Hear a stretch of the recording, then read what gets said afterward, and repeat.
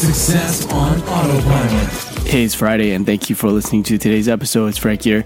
Traditionally, we do a weekend project where we build out a ManyChat Facebook Messenger chatbot with different booster flows, but actually will be traveling for the next 3 weeks to Asia, and the internet connection isn't the greatest in terms of uploading videos. So what I'm going to do is continue to put out flash briefings, and then when I come back, we'll continue the weekend projects.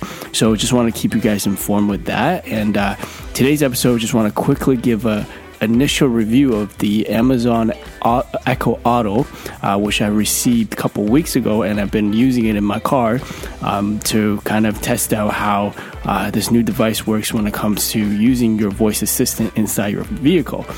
So far, the initial setup process was a bit more difficult because in my vehicle, the connection where it uses Bluetooth doesn't actually connect with it because it's not a direct audio connection, and you need to connect the auxiliary cord. So that was a bit more difficult to set up. But once you have that set up, everything works well. As long as you have your phone with you in the car, it right away automatically connects, and then you can directly speak to the device and talk to Alexa and launch different skills or listen to flash briefings and all the good stuff that you normally get within your home smart speaker.